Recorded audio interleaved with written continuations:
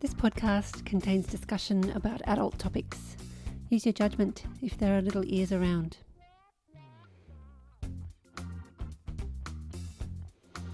Also be aware that this podcast contains discussion about sexual crimes and legal procedures that might follow. Take care when listening. Welcome to Doing It. This is a podcast made by Family Planning Victoria. FPV has been running for over 50 years now. We run lots of education programs for communities and medical professionals across Victoria. We also run sexual health clinics in the city and Box Hill in Melbourne. My name is Anne. I'm part of the FPV Schools and Community team. We go to schools and run classes for all year levels on bodies, growing up, puberty, sex, relationships and reproduction. This podcast is for parents and carers of school-aged children so we can share what goes on in a relationships and sexuality education class and help support these sorts of conversations at home. Today, I'll be talking to Claire from Victorian Legal Aid. Victorian Legal Aid provides many services in order that all Victorians have access to legal information and representation if required. Educating young people about the law is part of their prevention strategy. The laws regarding consent, pornography and sexting are things we get asked about frequently by students as part of a relationships and sexuality education class. Young people generally want to stay out of trouble. We would discuss in class that for a sexual experience to be great, it must happen within the law and it also should match with their own personal values. We're lucky enough to talk with Claire about the laws that apply to sex. This episode is going to cover the laws around age of consent, pornography and grooming. I'm going to record a separate episode about sexting laws coming up next time. Please note that these laws are applicable to Victoria, Australia. Laws can be different in other states and territories in Australia and internationally. Claire, thank you so much for talking to me today. I'm going to ask you some questions about your work. First one, can you quickly explain the work that you do at Victorian Legal Aid? Yep, so I'm a senior youth advocate at Victoria Legal Aid, which means that I work with young people who've been charged with criminal offences and finding themselves before the court, and I represent them in court. And so often in the case of young people, my work is about trying to avoid them getting a criminal record when they've gotten into trouble. So, for example, by referring them to special diversion programs where they do things to make up for their offending. And I also do work to prevent young people from getting into trouble with the law, such as community legal education, where we go into schools and explain the law to young people. And what sort of information do young people want to know about the laws around sex? Young people tend to want to understand what the laws around sex and relationships actually are, because they can be quite complicated, and what those laws mean for them and for their relationships. And they also want to know what's going to happen to them if they do break those laws. Sometimes they want to know as well why the laws are the way they are, especially if they perceive a gap between their ways of living and what the law says. So a gap between the way that they normally behave in relationships and the laws. And that's something that often comes up around the topic of sexting, which I know you're going to discuss in a future episode. Yeah. Do you think knowing about the law changes their behaviour? I think having awareness about what the laws are certainly can change behaviours in some circumstances and can give young people a better understanding of why the laws have been made the way they are, and often that those laws are designed to protect them. Yeah, I think that's a real key thing that they want to know. They think they might get in trouble, but yeah, to understand that their protection, not punitive, is helpful. Can you explain the age of consent laws? You said they are confusing and they are quite long-winded and they're different in Victoria to other states. Maybe touch on how they're different in other states also. Yeah, so the age of consent, just to make sure everyone understands that, first of all, is the age that a person can legally give their consent to engage in sexual activity with another person. And consent, in a nutshell, sort of means free agreement. And the law in Victoria says that that consent has to be actually communicated through words or actions. It's not okay for one person just to assume that the other person is consenting. The other person has to actually communicate their consent through words or through action. So it's not enough to do nothing. consent needs to be communicated, and it needs to be free agreement. And that's the same for both people involved in the relationship. So nodding of a head or some sort of body response would be considered consent?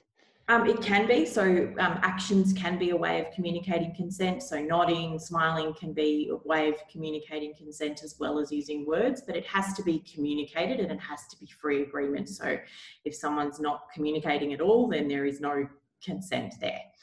And that age of consent is a time defined by the law, and it's designed to protect young people from being sexually exploited or abused by older people.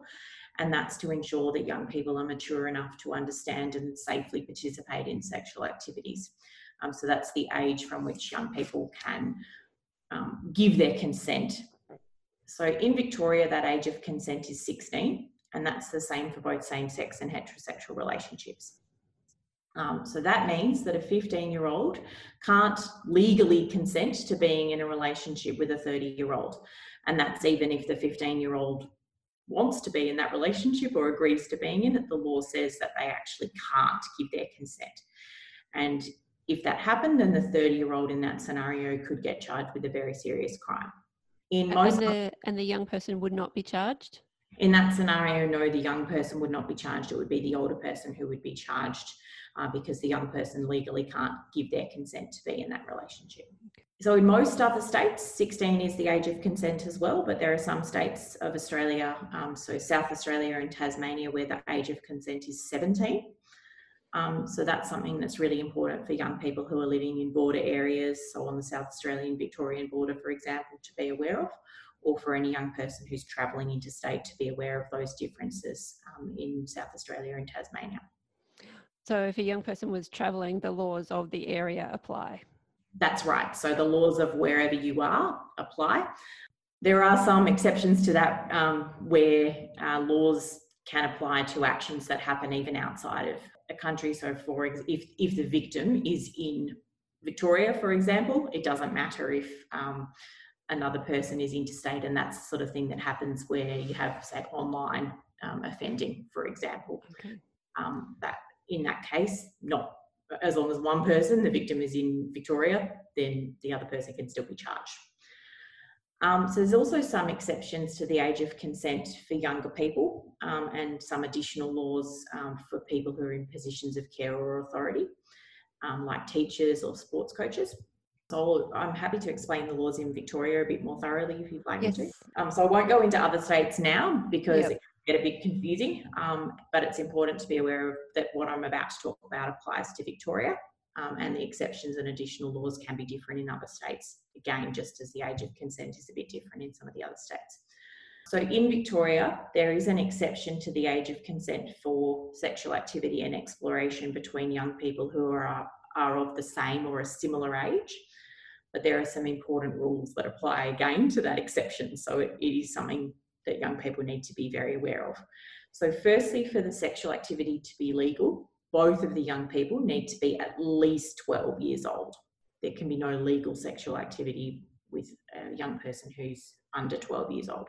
And secondly, the older person in the partnership must be no more than 24 months exactly older than the younger person. If there's more than a 24-month age gap, then the older person can be charged with a sexual offence. So that means, for example, that a 14-year-old can legally have a sexual relationship with a 15-year-old, so long as obviously both of them consent and give their free agreement. The age of consent, there is an exception to allow that 14 and 15-year-old to have a sexual relationship. And that 24-month age gap applies from 12 right up until their 16th birthday? Yes, that's right. But also, so for example, a 17-and-a-half-year-old would be able to legally have a sexual relationship with a 16-year-old. So where one of the people is in that age bracket of 12 to 16, then that 2-year age gap applies. So for example, a 17-year-old could not legally have a sexual relationship with a 13-year-old, or a 17-year-old couldn't have one with a 14-year-old because there's more than that 24-month age gap, even though one of them is over 16, if that makes sense. Yep. So if a 17-year-old had a sexual relationship with a 13-year-old, then the 17-year-old could be charged with an offence. and it's a very serious offence. So if either person is aged between 12 and 16, it's really important to make sure that the older person is no more than 24 months older than the younger person. And there's also some additional laws that apply to 16 and 17-year-olds in situations where the other person is in a position of supervision, care or authority. Those laws are again designed to protect young people, so people who are in positions of caring for young people or supervising young people, such as teachers or sports coaches or medical practitioners, cannot engage in sexual activity with a 16 or 17-year-old who's under their care or supervision or authority, even if the 16 or 17-year-old agrees. So even though 16 is the age of consent, there's then that extra law for 16 and 17-year-olds where the other person is in a position of care or authority over them. And that's to protect those younger people and to ensure the safety of the younger people. Mm-hmm. And that doesn't apply after someone turns 18? No, so after someone turns 18, that doesn't apply. There are still potentially ethical questions for that sort of situation, and also potentially professional boundaries. Certainly, doctor, for example, in a relationship with a patient, there might be professional ethical boundaries that they're breaching, but there's a law in the same way as there is with 16 and 17-year-olds. And of course, that also applies to younger people as well. It's just that because the age of consent is 16, the law specifically provides for that 16 and 17-year-olds. So those age limits aside, there are occasions where consent can't be granted. For example, if a person's affected by alcohol or been tricked or forced into having sex. And a question we're often asked is, well, what if both people are affected by alcohol? What happens there? So what are those exceptions and what might play out with some of them? So that's a really, really good question. That comes back to consent meaning free agreement. And also consent needs to be communicated and it needs to be ongoing throughout the sexual activity. So a person can decide partway through sexual activity that they don't want to continue. And if they decide that and communicate that, then there's no more consent. And as we said before, consent has to be actively communicated through words or actions as well. So being drunk or drug affected doesn't necessarily remove a person's ability to consent, but the important thing is how affected they are, how impaired they are by drugs or alcohol. If both people are drunk or both people are drug affected, but they can still understand the nature of what they're doing and who they're doing it with, and they still both freely agree to the sexual activity, and both want to be involved in that sexual activity and understand it, then there won't be a problem with consent. But the law says that a person has not consented if they become so affected by alcohol or drugs that they're no longer capable of giving their consent. So they can no longer freely agree to or freely reject sexual acts, or they can no longer understand the nature of the sexual act that they're engaging in. And they can't consent prior to getting drunk? No, so consent needs to be ongoing. So if they consent prior to getting drunk and then they become so affected by alcohol or drugs that they can't continue to give their consent throughout the sexual activity, then there won't be any consent. So there might be a situation where someone initially consents to sexual activity when they're sober or mildly affected by drugs or alcohol, and then they become more affected and they're no longer capable of withdrawing their consent. And in that case, the law says that they haven't consented. So it is something that's really important for young people to be aware of. And if a person was to initiate or continue sexual activity with another person when that person is no longer capable of consenting, then the person who's initiated or continued that sexual activity could certainly be charged with a very serious sexual offence and offences as serious as rape. So what does happen if laws around consent are broken? What would happen next? Who would get in trouble? How would someone report? And how likely is it that it would end up in court or with a conviction? If a person experiences sexual behaviour that they didn't give their consent to, then that's sexual assault. And the person who's been assaulted might feel very uncomfortable, they might feel very threatened, they might feel scared. And if they're still feeling in danger, then they should call 000 for immediate help. And there's also 15 centres for sexual assault across Victoria, and a sexual assault crisis line that can be contacted 24 hours for a person who finds themselves in that situation. Reporting a sexual crime is often something that's very, very challenging for people, and those centres against sexual assault can help people who are survivors of sexual crimes to think through their options and can also support them through that reporting process. Medical care is really, really important after an assault, so survivors should try to get to a hospital, medical centre or crisis centre as soon as they possibly can. And police might potentially recommend a forensic medical examination, which can help to preserve evidence and that can then later be used in court, or it might also be able to identify the perpetrator if the perpetrator is a stranger. So the sooner that a crime happens, the easier it is for police to investigate it. But that's not to say that it's ever too late to report a sexual assault. So it is never too late to report a sexual assault, and there are certainly many instances where they're not reported until many years after the incident. The sooner it's reported, though, it will be more likely that the person who committed the assault will be able to be charged and brought to court, as there'll be more evidence that will be able to be preserved. That said, though, there are certainly instances where people who have committed an assault many, many, many years ago are still charged and successfully prosecuted. So if a person is charged, then they will be required to attend court, and for adults, sexual offences frequently do result in jail terms and also in mandatory sex offender registration.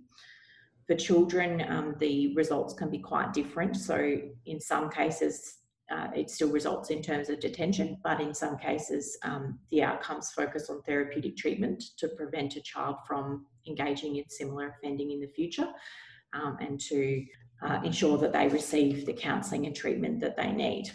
But certainly in very serious cases, even involving youth, it can result in detention or jail terms. The court does have discretion to decide whether or not to put a young person on the sex offenders register, whereas with adults, it's a mandatory registration process. Okay. And if someone was to go to be listed on the sex offenders register, how long does that last? That depends on the type of offence, so it can last for life, or in some cases it may last for a period of time such as 15 years. So it depends on the kind of offence and also the number of offences for which the person's been convicted. Okay, and for under 18s, that's discretionary? For under 18s, it is discretionary. So the court has the option to decide to place them on the register or not place them on the register. But certainly it is a possible outcome even for under 18s. Would a young person have to go to court if they were a charge? Would they actually have to physically go to court? Yes, they would. They would need to physically go to court, and they would go through a full court process. First thing that would happen is that they would be most likely interviewed by police. And if a young person's ever going to be interviewed by police, it's really important for them to get legal advice prior to that interview. And it's something that the police actually have to do, is offer them the opportunity to get legal advice. And taking up that opportunity it's a really important right for a young person to make sure they've spoken to a lawyer before they're interviewed by the police. And then they would be charged. And at that point, they might either be released on bail, or they might be, the police might try to remand them in custody, just depending on the nature of the offending. And then if the police did try to remand them in custody, then again, they have the opportunity of speaking to a lawyer, and a bail application could be made. And then the court process would include potentially that have mention dates at court, and then it may include a plea of guilty, or it may include them being referred to one of these therapeutic treatment options, or it may include them being pleading not guilty, so fighting the charges through court. So it really does vary depending on the circumstances. Mm. You might not be able to answer this off the top of your head, but what do you think the percentage of cases with an accusation end up in court? I wouldn't know off the top of my head what the percentage of. I think certainly what I can say is that the percentage has increased. So both with family violence and also sexual offences, we certainly see an increase in the number of matters that are brought by Victoria Police to court. Mm-hmm. they certainly in all instances will investigate. Frequently those matters are brought to court, but I couldn't give you a percentage, I'm sorry. And moving on to the laws relating to pornography, what laws are there about young people seeing pornography or being shown pornography? Yeah, so generally it's not illegal for someone who's under 18 to view pornography. And really important to know that we're talking about pornography, not child pornography here. So it's not generally illegal for someone who's under 18 to view pornography on the internet, but technically it is illegal to upload a video of someone having sex online because those are usually classified as X18 plus or RC, which means refused classification. It's extremely illegal to view pornography if the people in the video are under the age of 18 or appear to be under the age of 18, and that's child pornography, or also known as child abuse material. And that's very serious offending, and something that Andrew is going to discuss with you in the future episode. So this sort of crosses over with what we'll be talking about with the sexting episode and viewing or creating child sexual abuse material. It's also illegal to show pornography to a child. So for an adult to show pornography to a child, or to force a child to watch pornography, or to sell pornography to a child. So young people under the age of 18 are not allowed to go into venues either that show X18 plus rated films. So while they're not going to get in trouble for sort of accessing it on the internet at home themselves, pornography that is, not child abuse material, they won't be allowed to go into venues that show it. And also it's illegal to show pornography to a child or to force them to watch it. So if two young people are in the schoolyard and one showed another pornography, would either of them get in trouble? Yeah, so in that instance, what we talked about before with the ages would actually apply.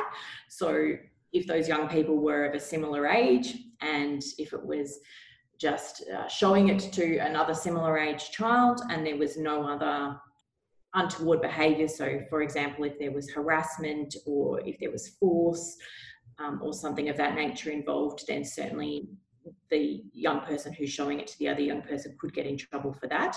But if it's two young people agreeing to watch the pornography together, then that would not be a problem, so long as they're not of that age difference. So again, those age differences that we talked about before, the 24-month age gap, would apply to this kind of scenario as well. So for example, it would be illegal for a 15-year-old to show a 12-year-old pornography, or it would be illegal for a 17-year-old to show a 13-year-old pornography. Because that could amount to sexual activity or with a child, or engaging in sexual activity in front of a child. Those age gaps again apply. If it's two similar age children though, then no, unless there's force or untoward behaviour, they're not likely to get in trouble. Certainly if a teacher or a parent was to show pornography to a child, then they absolutely could get in trouble with that for engaging in sexual activity with that child, or participating in sexual activity in front of the child. It definitely leads into sort of what we talk about in class, that any exchange of sexual images or seeing sexual images is sexual activity. Just That's because right. No one's touching each other doesn't mean it's not a sexual activity. That's right, exactly. So viewing pornography can certainly be a sexual activity, and it doesn't have to involve that physical contact for it to be a sexual activity. Can you tell me about grooming laws?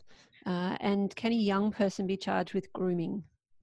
Yeah, so grooming is when an adult engages in predatory conduct with a child who's under the age of 16, or where an adult engages in predatory contact with the parent or guardian or carer of a child who's under the age of 16. So the victim can actually be the parent, or it can be the child. And the idea behind grooming is that what that adult is doing is trying to lure that child into later sexual activity with either the adult who's doing the grooming in the first place, or with another adult. And it can happen in person, or it might also happen online.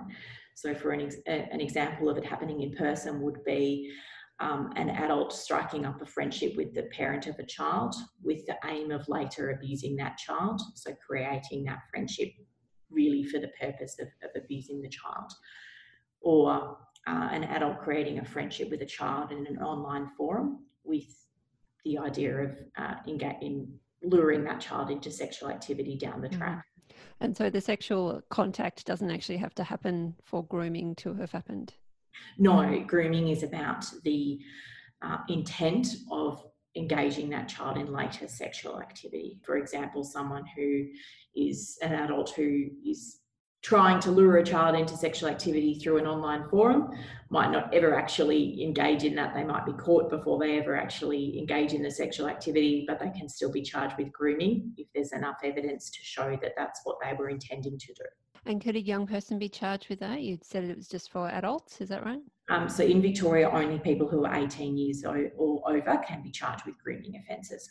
And it's important to understand that that's one of those offences where, like I spoke about earlier, the perpetrator might actually be outside Victoria. So as long as the victim is in Victoria at some point during the grooming behaviour, the person who's doing the grooming might be in Victoria, they might be overseas, they might be interstate. It really doesn't matter where they're located, and this is obviously particularly important in the age of the internet, that person may well be located in a very different location, but they're still committing an offence under Victorian law if the victim is located in Victoria. And we would definitely say that learning about relationships and sexuality is a protective factor in young people being able to identify that sort of predatory behaviour. Yeah, absolutely. So if young people are aware of that is a risk of online chat forums in particular, then that's something that they can be aware of, and also that they can report if it's something that they do encounter. So being able to feel that they've got the trust of the adults around them to come to them, and also the trust of police if they do encounter that kind of activity online. You mentioned in your teacher training that I completed recently that information about these laws should be embedded into relationships and sexuality education and other relevant school programs. What do you want to achieve by educating young people about the laws around sex? So what we want is for young people to understand both their rights and their responsibilities in sexual activities and in sexual relationships. So we're not there to judge young people for their choices, but we're there to ensure that they understand what the law says about sex and what can happen if those laws are broken, because certainly if those laws are broken, then there can be lifelong consequences both for young people and also for adults. So we also hope to empower people who may have experienced sexual assault to come forward and to seek help, and also to educate them about where they can seek help. And I do have some phone numbers as well that I'm happy to give you, where you've quite possibly already got them, for where people can seek help. I hope to prevent young people from committing sexual offences by educating them about the law and the legal and personal consequences that can flow when offences are committed, because so often we might focus on the legal consequences, but the personal and social consequences obviously can be enormous as well. And so we'd like to help everyone to understand both what the law says and if those laws are broken, what the consequences can be. Fantastic. Thank you so much. I'll get those numbers and references off you, and I'll put them in the show notes. Right. That's fantastic. Thanks so much for talking to me today, Claire. Thanks, Anne. Thank you. Thanks. Thank you so much to Claire for all that information. Here's some key things which stood out in this discussion for me. Laws around sex are in place to protect young people, not to get them in trouble. Consent must be clearly communicated in any sexual experience using words or gestures. Showing another person pornography can be considered sexual activity, so age limits follow the age of consent guidelines. It's helpful for young people to understand that grooming is an offence, even if no sexual contact has happened. Some resources to have a look at. You can go to Victorian Legal Aid for easy to understand explanations of the law. Victorian Legal Aid have created an education kit for teachers called Sex, Young People and the Law. Youth Law Australia provides information for all states and territories in Australia. Victoria Police provides information on reporting a sexual crime. You can have a listen to our previous episode on consent for more details on how we talk about this with young people. Claire recommends Kids Helpline. sexual assault crisis line run by CASA. And for more information on Family Planning Victoria, go to fpv.org.au. I'll add all those links in the show notes. Thank you so much for listening. You could follow FPV on Instagram, Facebook, Twitter. Contact us directly at doingit@fpv.org.au. Subscribe to the podcast so you don't miss out. Thank you so much for listening. Bye.